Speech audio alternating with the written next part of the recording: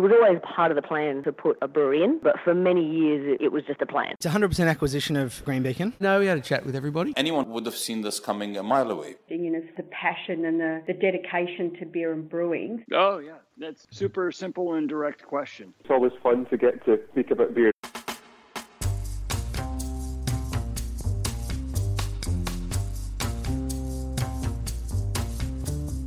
And that's just what we're here to do, talk about beer.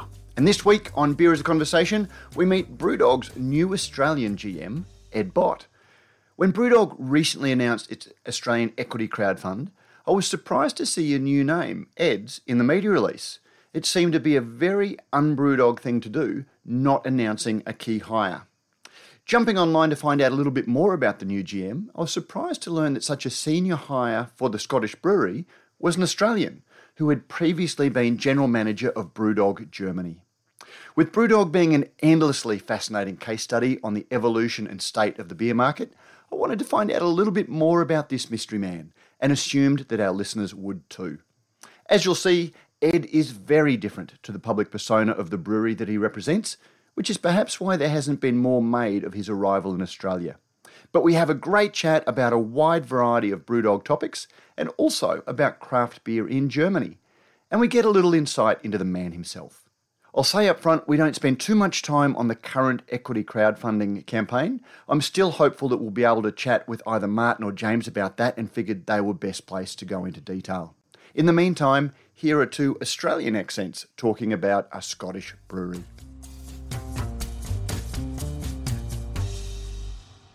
Ed Bott, welcome to Beer as a Conversation. Thanks for having me, Matt. It's a nice day to be here. Mate, judging by the chat we've had before the mic started, there's going to be a lot of a wide-ranging chat. Hope you've got a bit of time, because it could take a while. It's a good thing about not having the old CD90 tapes. We don't have to worry about it. But, mate, the very first question is, I suddenly realised that there was this person called Ed Bott, the general manager in Australia. Is that the correct title? Yes, I don't like that title. General manager is much better.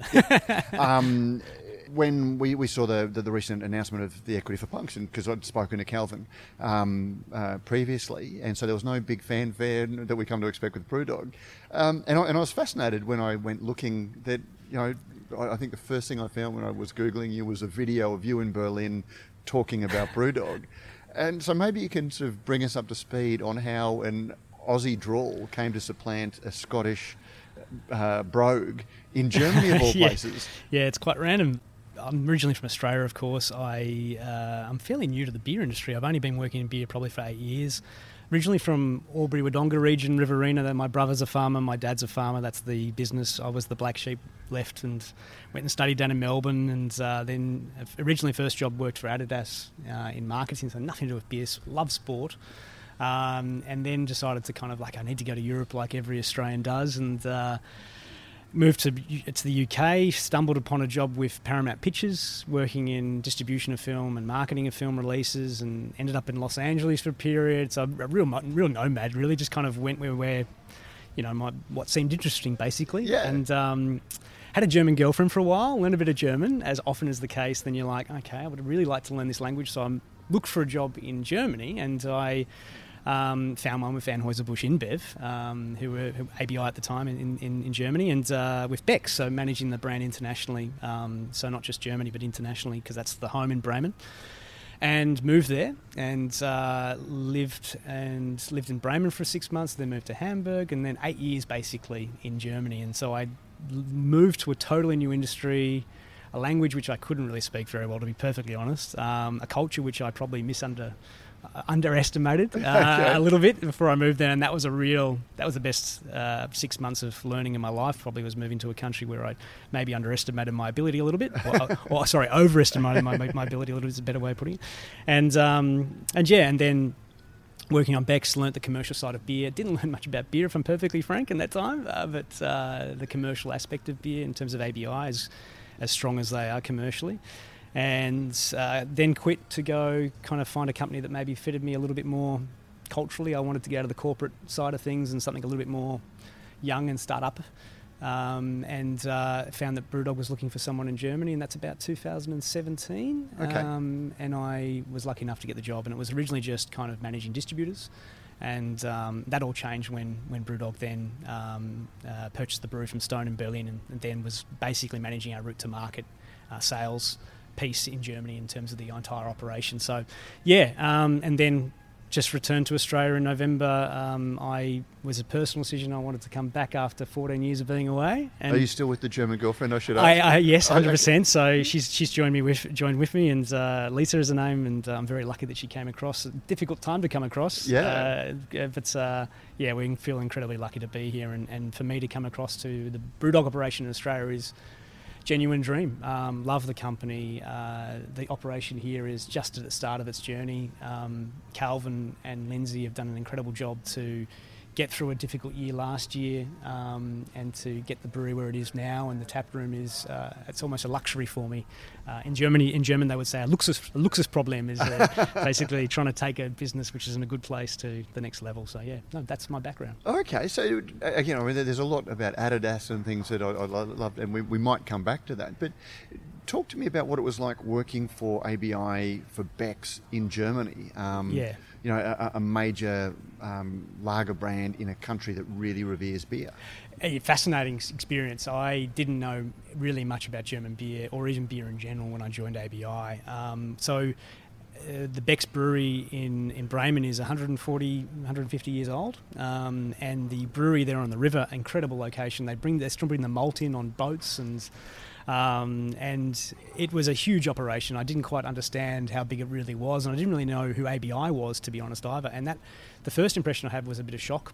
It was kind of I'd come from the film industry, which is a little bit laissez-faire, to this very hard-nosed FMCG environment, to zero-based budgeting, which is ABI is famous for, to so just explain that to me. Zero-based budgeting. Yep. So that's basically at the end of each year, you have to provide a new budget for what you want to do next year. It doesn't roll over. Okay. So if you had, let's say 10 million this year, you don't automatically get 10 million next year. You've basically got to argue what you need, and then they, almost like trading horses a little bit, decide who gets what. Okay. So there's no promise you'll have what you had last year. So zero-based every year again. Wow. And go from there. So very tight cost management, incredibly tight cost management, and that kind of was a different world to the film industry, and that shocked me first and foremost was the ABI world. Then the other part was just the German business culture. A very different way, very formal, a lot more formal than I imagined. A very masculine. Coming from Australia, particularly. It was good learning. And look, I've learnt more about myself by doing that than anything else in my life. I've become a lot more organised as a result of it, and I respect, I think, international cultures a lot more, and try to listen a lot more than probably what I would have in the past. And that was a 6 month, that period of going into meetings in Germany and learning how the German business culture works. It was probably a good 6 to 12 months before I realised how I fitted into it and what I could bring to the table. So I didn't really do much work in the first 12 months. I just learned, basically. Yeah. And what was it like stepping out of ABI to BrewDog, having, correct me if I'm wrong, because I'm sort of bringing my own perception to it, is that Beck's is their international beer brand. It's not really a huge domestic brand, is it? Or? It does half and half, basically. It does 2.5 million hectolitres in Germany and 2.5 million hectolitres internationally. Okay. But declining. It's not the focus brand anymore for ABI. It's kind of the forgotten brand, a little bit of those headliner brands that they had. But going from ABI to BrewDog was... Yeah, the first thing I had to adapt to was talking about hectolitres in terms of being in the millions and hundreds of thousands, to talking about a couple of hundred hectolitres. Numbers and trying to work out whether you have to add a couple of zeros or take off a couple of zeros. It was a real shock, and even now when I talk to some ABI people in Germany about what we're selling, what BrewDog's selling in Germany, for example, they'll be like, is that all? And I'll be like, you don't realise that's a huge amount for a small startup brewery. And so it was really first and foremost adapting the mindset of the scale.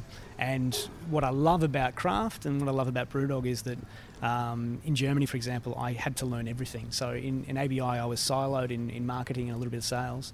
With BrewDog, I did everything. So from marketing to sales to actual going to supermarkets and selling to the shop owner of a supermarket, to working in the brewery, logistics, delivering kegs, going to events and festivals on weekends, literally doing everything in the craft sense. And that you learn a lot more about management and yourself and others and relationships than you do being a traditional FMCG silo structure. And I feel grateful for that. Yeah. And what was that like? My first experience, I haven't spent nearly as much time in Germany and parts of Europe as I would like to, because of the tyranny of distance. Yeah, of course.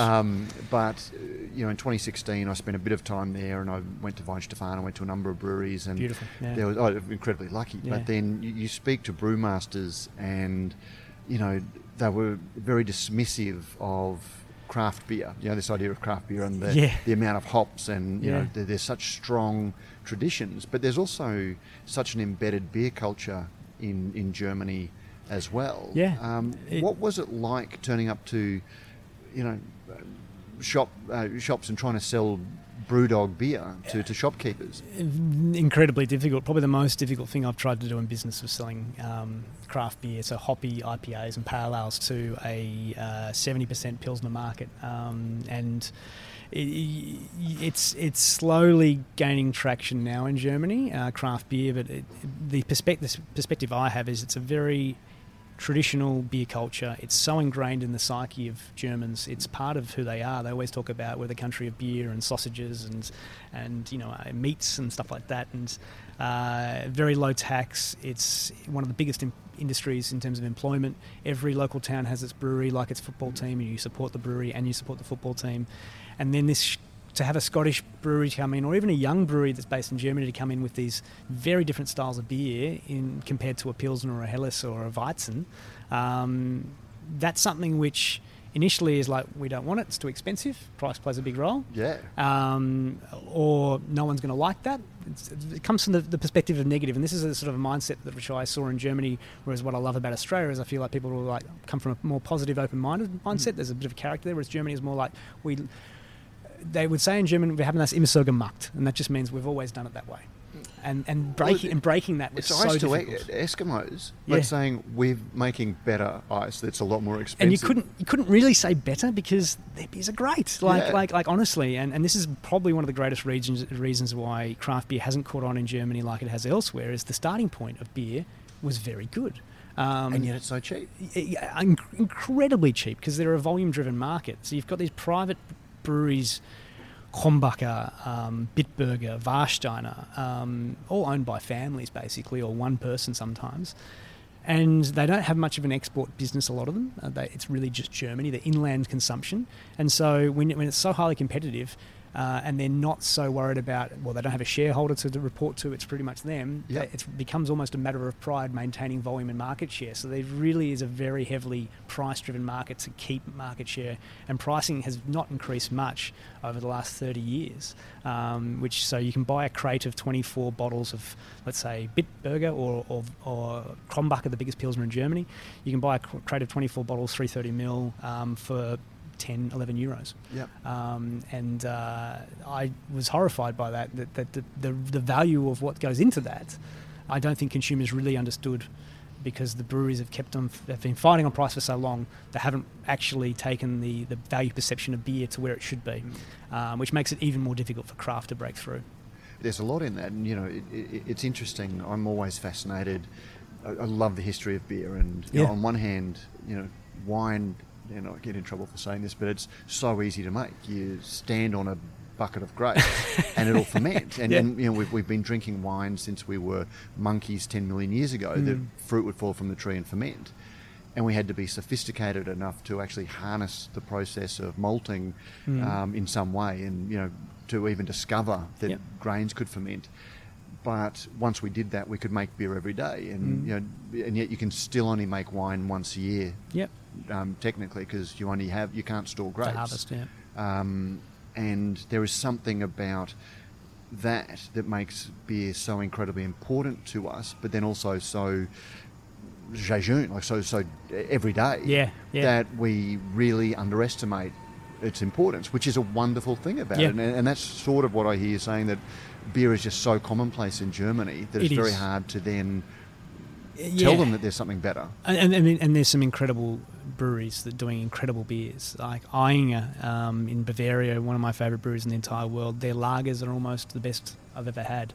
And Weizens, you really taste better Weizens than the Weizens you get in Bavaria. Same with Helles as well.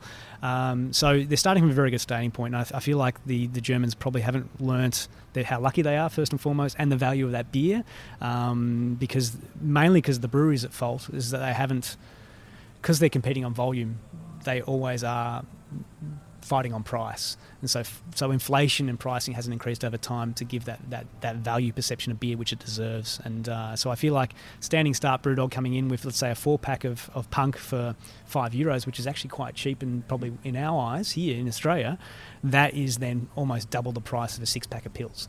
And to get people on that journey to say, why don't you buy less beer for almost double the price what you'd have for a 6-pack, it takes a lot of convincing and a lot of time and a lot of patience, and that's Germany. Was that a mistake that Greg Cook famously turned up in Germany, sort of had a big ceremony where he smashed these cheap fizzy lagers? Yeah, it's quite famous in the beer industry in Germany, that incident. Yeah. Yeah. Well, I mean, I don't want you to sort of criticise another brewery or anything like Definitely that, but was from a technique, what was that a really good way to get the Germans offside from the very beginning? I think Greg himself has admitted that probably wasn't the best start.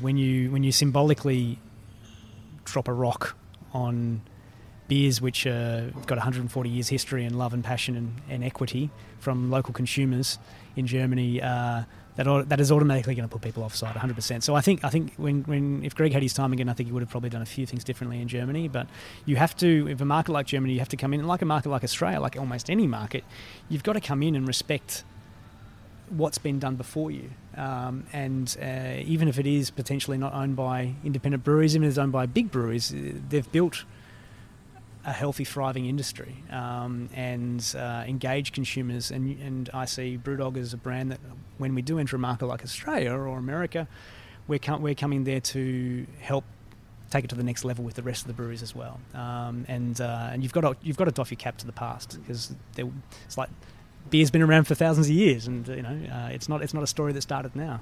And how hard is it? Because I am really fascinated by the story of brands, and I look at Foster's, which was actually drunk in Australia once, and then they tried to take it to the world, and in doing so, and I'm still haven't come up with a perfect answer for why that is, but it's almost, there was a cultural cringe to represent Australians internationally. You had the Hogues, which we loved that, but we didn't want to identify with it. Yep. We loved that other people loved it, but there was that little bit of cringe. Yeah.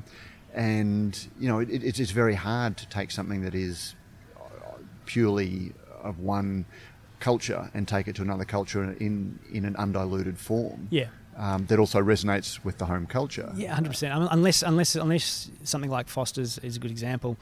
In the 80s and 90s, it represented Australia. That's the Australian beer. So that was the marketing. And even in the UK now, you still see the beer marketed as an Australian beer, even though it's owned by Heineken in the UK. But it's difficult if you want to then have something that is then more than just that essence of Australia. You know what I mean? So a brand like Foster's, I think, it probably for us was a bit cringy during the 90s and 2000s. I believe they're bringing it back to Australia at some time. They're trying to. I think they're trying to get a little bit of that retro, which is the retro. Hipster. That's 100% retro hipster play, which I respect, because there's probably demand for that. Absolutely. But in terms of global brands, no brand stands still, and no brand is owned by the company. Every brand is owned by the consumer, and consumers change, and generations bring new ideas. You often don't drink what your father drank or your mother drank, but you do what your grandfather drank, because that suddenly seems cool again. Exactly. So it's somehow in human nature that we evolve. Every generation is slightly different, and as a result, brands change with every generation as well. And there's very few in the beer industry that probably have grown consistently over time with every generation, because even a brand like Brewdog probably in one generation will be very uncool. It's just, that's the nature of consumers owning brands. Well, and that was the other thing about Brewdog. It obviously came from Scotland, but it was never haggis and Jimmy Caps and we've avoided that like the plague. But that was from day one. It wasn't a reinvention, and it always seemed to have, craft beer was American, and they seem to draw a lot of inspiration 100%. From the West Coast US, and always wanted to seem to resonate with that audience. And has that been something that has stood Brewdog in good stead going international? Oh, look, that's something probably more for James and Martin to ask, I'd say. But my perception is that if you go down the national identity path, it's very narrow. And I feel like BrewDog has tried to. We've evolved. We say ourselves internally, we were originally an anarchist brand, is in here to really shake up the industry and which has universal appeal. Yeah, exactly. And that was right back at the start, which sounds like I'm talking about a 100-year company. We're talking like 10 years ago. It's and then the middle age of BrewDog, it was the rebel. With kind of like the punk attitude of like we're not here to destroy things. We're more kind of here to protest against things, a certain thing. And then now we see ourselves as the Mavericks, as in rather than maybe thinking about things in a negative way or against stuff, actually for stuff. Yep. So that journey of the brand evolving probably has also to do with generational change as well in terms of consumers. Back in the 2000s, consumers were probably a little bit less aware of things like the environment or even things like diversity than we are now, which is great that these topics are becoming more and more relevant. But even there's a generational divide in how important, and we see the fault lines do seem to fall with, the boomer, like the whole OK boomer is because a lot of the things that millennials, for want of a better term, value, is almost frowned upon or sneered on or fought against by boomers. There's that conflict between the generations a little bit, which I think happens every 10 to 20 years to a certain degree. I mean, of course, you had, the 60s, the swinging 60s, and they were the baby boomers. They were kind of against their parents or generations from the war previously. So it does happen. I think we're seeing that now. It's nothing new.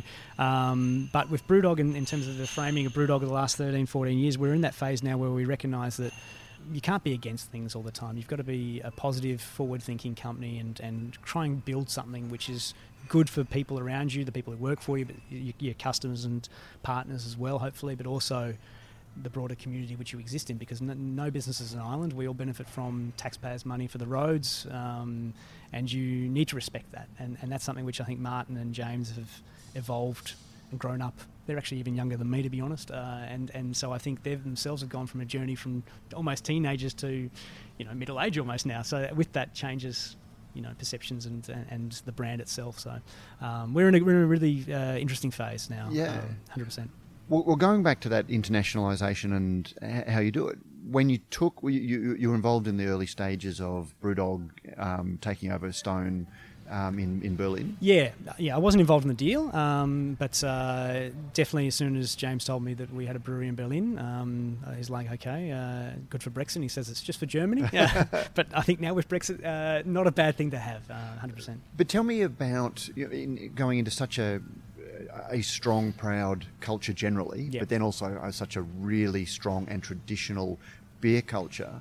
What changes were made to the BrewDog brand, or what concessions were made to ensure that you were accepted? I mean, really simple stuff. Route to market in Germany is returnable bottles. If you don't do returnable bottles, then you can pretty much forget any major volume in Germany. So we immediately started filling returnable bottles, which something. Did Stone do that? Stone didn't do that. Oh, really? No, they were just cans, which is admirable because cans is better packaging in my opinion. Yep. But if the consumer acceptance is returnable bottles, so buying bottles in the supermarket in returnable crates, taking it home and consuming it, taking it back to the supermarket, getting your deposit back, if that's what they do, that's what they do, then you've got to go with that. You can't try and change that. So we noticed there were a lot of things that we couldn't change, so we had to participate with. So that's one thing. Beer styles which are easily accessible. So we obviously had Punk, which is an accessible IPA. We have BrewDog Pale Ale, which is... It's interesting to hear you say that, because that obviously wasn't the narrative at the start when the... 100%. Yeah. But but it is 70% of our total volume globally, I think, and the reason it is because we recognise that... 90% of the world drinks lager, and that's all they really drink. And if you want to try to appeal to that, expand craft and expand people's taste, you need to make your headliners, your main beers, accessible to them. And I think James and Martin recognised that fairly early, and that's why BrewDog, or Punk, is a good example. BrewDog Pale Ale is even milder. So for the German taste buds, that was probably our go-to accessible beer. But we've also done a Helles, and we're introducing a Pilsner now as well, and they're really just kind of the holding the hand to the brand. As in, if you like your Helles, you like your Pilsner, then here's our version of it. And if you like that, maybe you also might like these other styles of beer. So it's building those bridges, which I think Stone didn't really... They did it a bit later, but probably by the time it was a bit too late in their journey in Germany. So we did that straight away. And then on top of that, then also our communication was all in German, which was a little bit different to Stone. It was mostly English. We really tried to make ourselves a German version of Brewdog. How about the menu? Because I was lucky enough when Brewdog Brisbane was opening, I was actually in Brewdog Berlin, and I was incredibly impressed with the venue and so much of the detail about it. But also just even the little ways that have been tweaked by Brewdog. But then also, if you go to if you go to a Munich tavern, or they'll have the same food as you have it. It's probably like a counter lunch in Australia, or if you go to somewhere in Melbourne, they'll always have Parmesan. Yep. And it was one place that was distinct, there was a different menu than you would get anywhere, but there was still some concessions to local taste as well. And for that exact same reason I mentioned in terms of beer, is that we know that to go to a place like Germany and say, here's our offering, without thinking, okay, what might people want? It's just smarter to try and offer a few things, at least for those people who like what they've always had. Like I said before, wir haben es immer so gemacht. We've always done it that way. If you kind of put some things in there that match to that attitude of we've always done it this way, then at least you can maybe take them on a journey towards your brand where you kind of want them to go. And that's what we've done in Germany. And how about here? We're sitting in Brewdog Brisbane, which is a very successful venue, but at the same time, when it opened, and not being critical, but there were elements of it that it was a venue that was opening in a subtropical climate, designed by people who had obviously never spent a summer in a subtropical climate. Yeah, and that's a good example of just Brewdog doing things from Scotland, how they've always done it to a certain degree, and then maybe not doing it perfectly, and then learning and changing and adapting. We're trying to do that now. So the great thing is we've got a great team here with Calvin. You've met Calvin already, with Lindsay, our brewer, the team we have around us, and we're just starting to build that now. And we'll start to build a sales team as well in the next few weeks externally. But the idea Should people start sending? We have a lot of people. There's something actually I was going to say to you. We're definitely going to, if anyone's interested in doing sales in South East Queensland for us, please come and see me at the brewery. But I'll leave it there. But we've realised now that shading outside, simple stuff, you'd have to have it here. And it's taken, this is what I love about Brewdog, it's taken the mistake, we learn from it and then change it. And that's often what we'll do. We'll make a mistake, for better or for worse, and then we'll learn from it and improve it. And we're about to put some shading up now outside. And would you build the fire pits again? God, no. No, definitely not. They look nice. They look fantastic, and they looked fantastic on the plan. Yeah. And I think we had a bit of fun at Brewdog's expense when the concept was first released, these fire pits. And I think they came in very handy for the midges on Sunset that come up from the river. But it's I wouldn't imagine they get a workout for what they're intended for. I haven't been here in winter yet, so I'll let you know in winter. But no, the plans we have for this place, right now, we have to recognise that Australia is incredibly lucky in the position the country is in right now in terms of the global COVID scenario. And this little world of Brewdog right now, which is the smallest part of the Brewdog world, the Australian world at the moment, is actually doing the best in terms of the bar. We're pretty much the only bar open in the entire world right now. So we try not to talk too much about how good things are here in our business, but we are very happy with how things have gone so far for us here. Overwhelmed with the support we've had in Brisbane, the number of people coming here, the good feedback we've had, to the point now that we will expand this site. We're going to, in the next 12 to 18 months, we're still working out plans, probably put on a front-facing terrace upstairs level, shading, seating, maybe also install a function room at the back for private events, and just to really expand our footprint, because we know that there is enough community here and demand for that. Hotel, I've seen the plans, we're going to do it. Do you know where? Or literally across.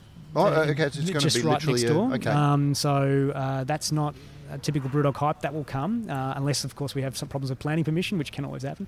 But obviously, you've said that on mic. But is that story worthy? Are you happy for us to do a story on that? No, I mean the hotel is going to come. That's 100% right. But it's more kind of we're thinking probably it's not going to happen this year. It's more in the next.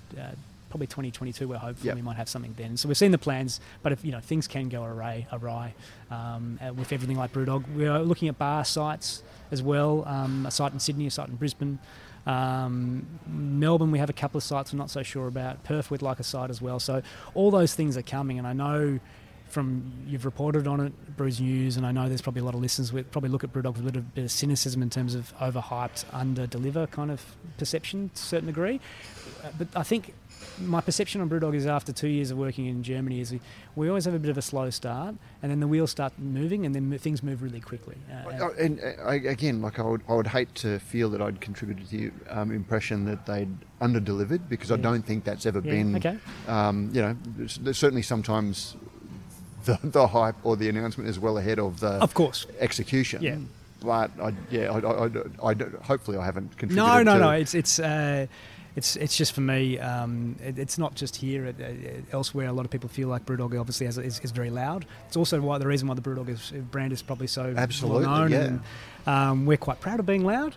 We probably always will be loud. Hopefully, more in a positive sense than a negative sense, as I talked about before, in terms of supporting and sustainability and those things. But the good news is in Australia is that we're genuinely at the absolute starting point on the snakes and ladders board. There will be snakes, there will be ladders along the way. With the plans that we have, that Calvin and I have been putting together and working with James and Martin and Lindsay with, we hope in the next 2 years to at least have 3 to 4 bars open nationally, and definitely the hotel open, and also this site, the brewery tap room, expanded as well. Yeah. One of the things, like I regularly come here, I sort of sneak in, never sort of announce, because I love to just have that look when you're not getting the guided tour. Yeah, of course. And I'm always really impressed when you come in on a Saturday. Like I've been in and you've sort of seen the cricket team who's sort of come up from the local, and the dads are having a zero alcohol beer, and the kids are having a lunch, and the number of dogs here on weekends. That it's obviously, even though there's not a residential, you're not in a residential suburb. Yep. You've become a community for a lot of the people around here. That is our absolute top objective always in opening a brewery in a country. We've done exactly that in Ohio. We've built the brand to be very much Columbus, Ohio focus. The brewery engages with the local football teams, and we're very close to the local community. We have a lot of equity for punk shareholders in Ohio, in that little region as well. We're now the biggest craft brewery in Ohio as well, in terms of volume, and that's come through that community commitment. And we want to really focus on the Brisbane region, southeast Queensland, but of course Murray in our doorstep right here. Great community, and to have support of that community and to build that support over a long period of time, that's got to be our top mission, because without your local footprint, without your local community, you're nothing in beer. And we used to say that, literally used to say that in Germany. In Beck's, they used to say, Bier braucht Heimat, and that means beer needs a home. Okay. And even though Brewdog does come from Scotland, our home is here, Brisbane, and we need that home to support us, and we all support it as well, and that's very key. Well, how have you tweaked the beers to be Australian, or in a country so big, it's even hard to say that there is one Australian palate as well. 100, and look, and that's the other thing that I've been incredibly positively surprised about coming back to Australia and not having much knowledge of the Australian craft beer community, is just how rich it is and how diverse and how advanced the beers are. Honestly, the beers coming out of Australia from some craft breweries here is on a level that's above, I think, most European craft breweries. So hat off to the Australian community. It's gone so quickly, so fast, and that's obviously come through consumer support, which is a great sign for the health of the industry in the future as well. For us, in terms of our beers, we've started with our traditional Scottish beers, and we've maybe a couple of beers we've gone down to mid-strength to try and hit that 3.5 mid-strength kind of palate. Particularly in Brisbane. In Brisbane, kind of niche, yeah. Our biggest selling beer on the menu is actually Lost Lager.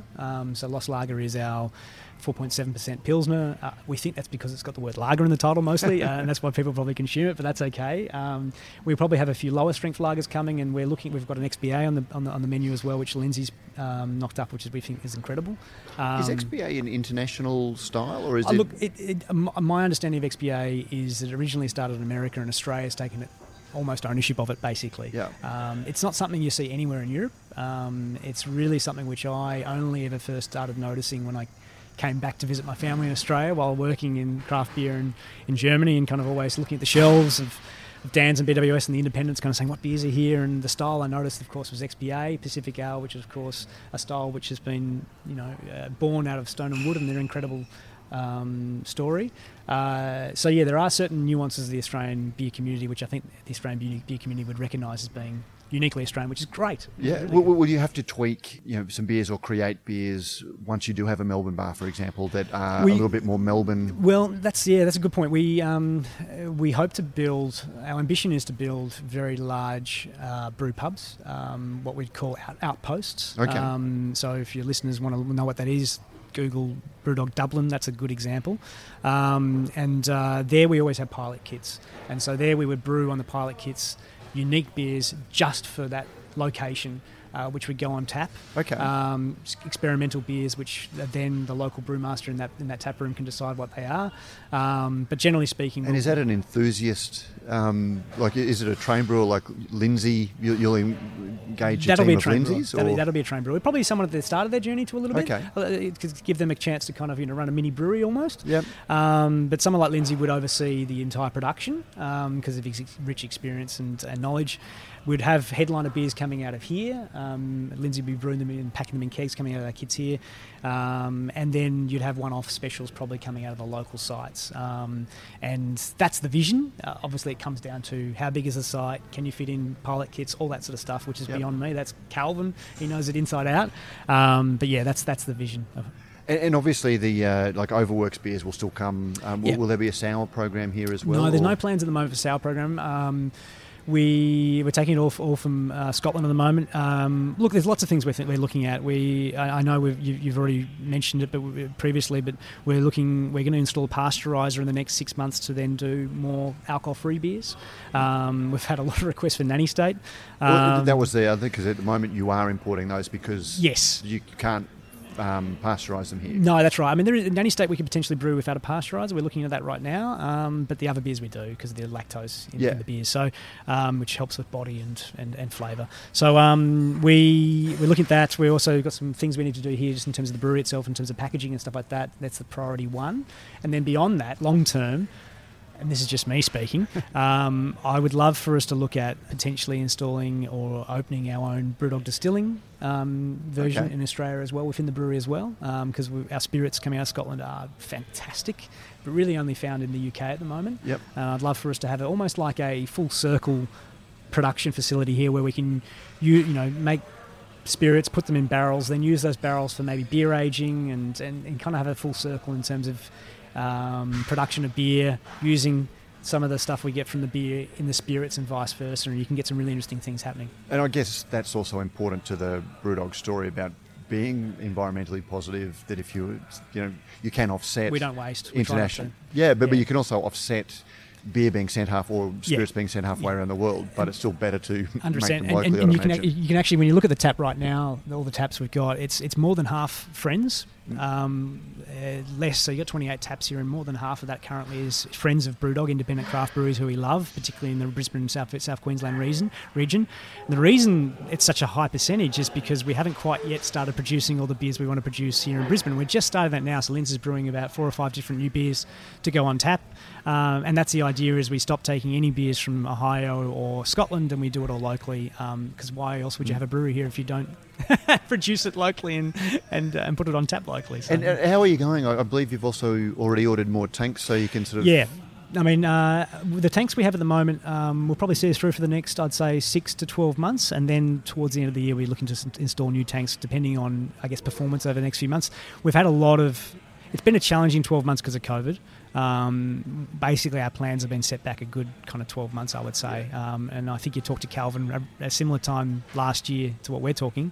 It would have been. Actually, it was January. It was a much hotter January day than this time last year. And I listened back to that podcast. I do my research, Matt, and he mentioned that in March we'll have our cans going, and we only got cans happening in September, October, because of the canning line. We couldn't get it commissioned because we need to get Chinese canning commission line experts. No one knew what was just 6 weeks around the corner. That's the thing. It all changed literally overnight. So not having that runway of last year has kind of meant that we're back to square one in January this year, as to what you're probably talking to Calvin last year. So we lost a year basically, which is disappointing, but that's everyone's in a difficult position because of COVID, so some more than others. So we feel fortunate that the whole world of Brewdog is still relatively healthy despite a really turbulent last year and more than likely another very turbulent year this year, particularly in Europe. Yeah.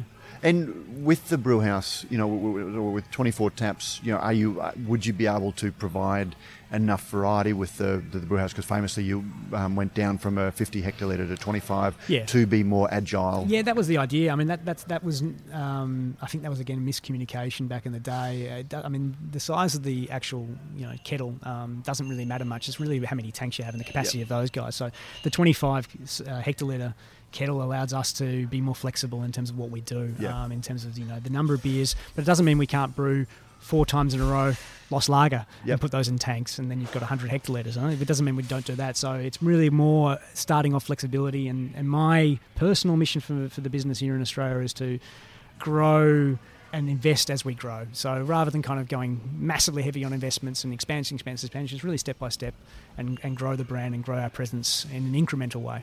Yep. Yeah.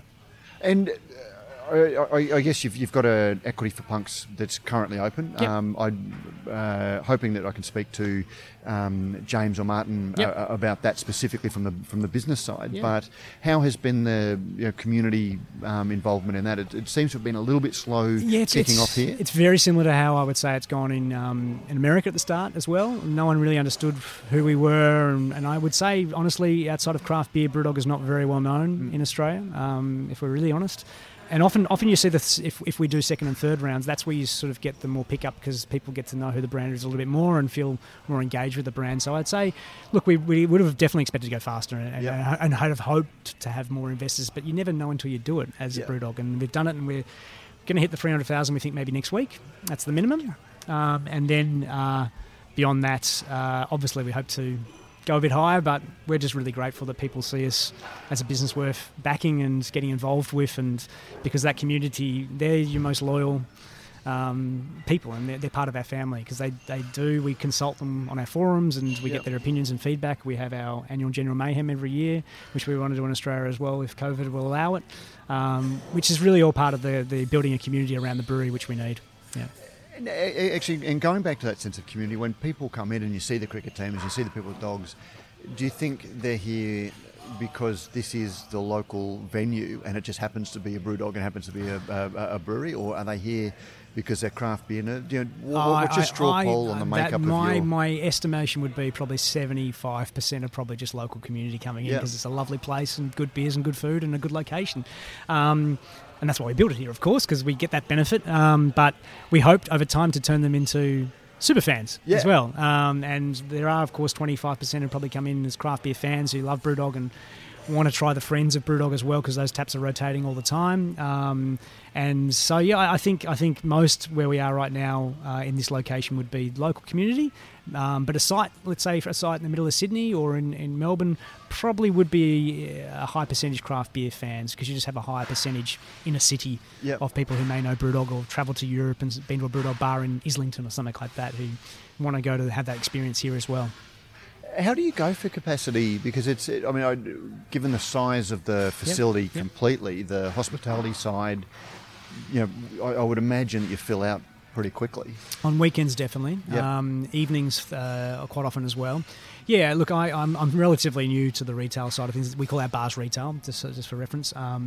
And Calvin runs all that much better than I ever could. So he's probably the man to ask. But in terms of capacity, most weekends we're at our limit, which is why we already see the need to expand and offer a bigger... we sit right on the river. Yeah. And you can't really see it, and so it's like, why not actually build a terrace where you can actually look over the river, which is shaded as well. So we feel like our prime real estate location is not being quite used as good as we could. So we're hopeful to change that the next 12 months as well. And how much? Because I know that you've got a lot of industry around here. And I'd imagine, and we're just coming up to lunchtime, so I'm imagining we're going to get a lot of office people in for 100%, lunch. Yeah. So you see that particularly before in the Christmas period, we saw a lot of Christmas parties here from local industry. So we get really supported by the local business community around here, probably primarily because we're the only really option around this little kind of area. I'm not sure we expected that at the start. I wasn't involved in the initial kind of planning and thinking of Brewdog Australia, but I can see my 2 months of being here now, I can see, okay, wow, we're really benefiting from the local community and maybe even the COVID testing centre across the road to a certain degree as well. Yeah. Well, hopefully before they come in. Hopefully they've had the test. Because hopefully they're going straight home after they've been tested to isolate. That's what we're all hopeful as well, which is why we have the COVID checkpoint at the opening of the tap room. But yeah, hopefully they see Brewdog and go, I want to go there. So maybe there's a small benefit there as well. Okay. So, and what's your future with Brewdog? I mean, it's always hard to ask an employee, what is the hope with Brewdog to stay in Australia now and grow with the brand? For me personally, yeah, I look, as I said, we're on the first square of the Snakes and Ladders board, I'd say, and I want to be a part of that journey as long as I can. I believe this brand has huge potential in Australia because it just, I think, the products, the bars, the ethos, the modern ethos that we have now, this maverick idea of positive doing good, fits so well to, I guess, the Australian kind of psyche of the younger generations especially. So I want to build something with Calvin and Lindsay and the team. I'm not someone who sees himself as I'm going to do this. No, I want to create a team that is a really strong, experienced team that can be together, and Calvin smashes the retail side, the bar side, yep. Lindsay smashes the beers, and I'm the guy who just kind of makes sure everyone stays happy and stays focused on going the same path. And if we can do that, I'll be delighted to do it for as long as I can, to be honest. That's as good anywhere to finish. Ed Bott, thank you very much for being on this conversation, and thanks for hosting us at Brewdog. Absolute pleasure, Matt. Come back anytime.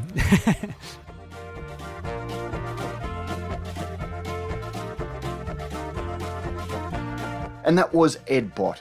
And I should say that apart from thanking Ed was thrilled to receive one of our Yeti Rambler mugs exclusive for Beer as a Conversation guests. Radio Brews News is proudly presented by Cryer Malt, who are back supporting us for another year of conversations. With over 25 years in the field, Cryer Malt are dedicated to providing the finest brewing ingredients to help brewers create the foundations of a truly excellent beer. They are your premium brewing partner, and they are our premium podcasting partner. And Cryer Malt was the proud sponsor of this conversation.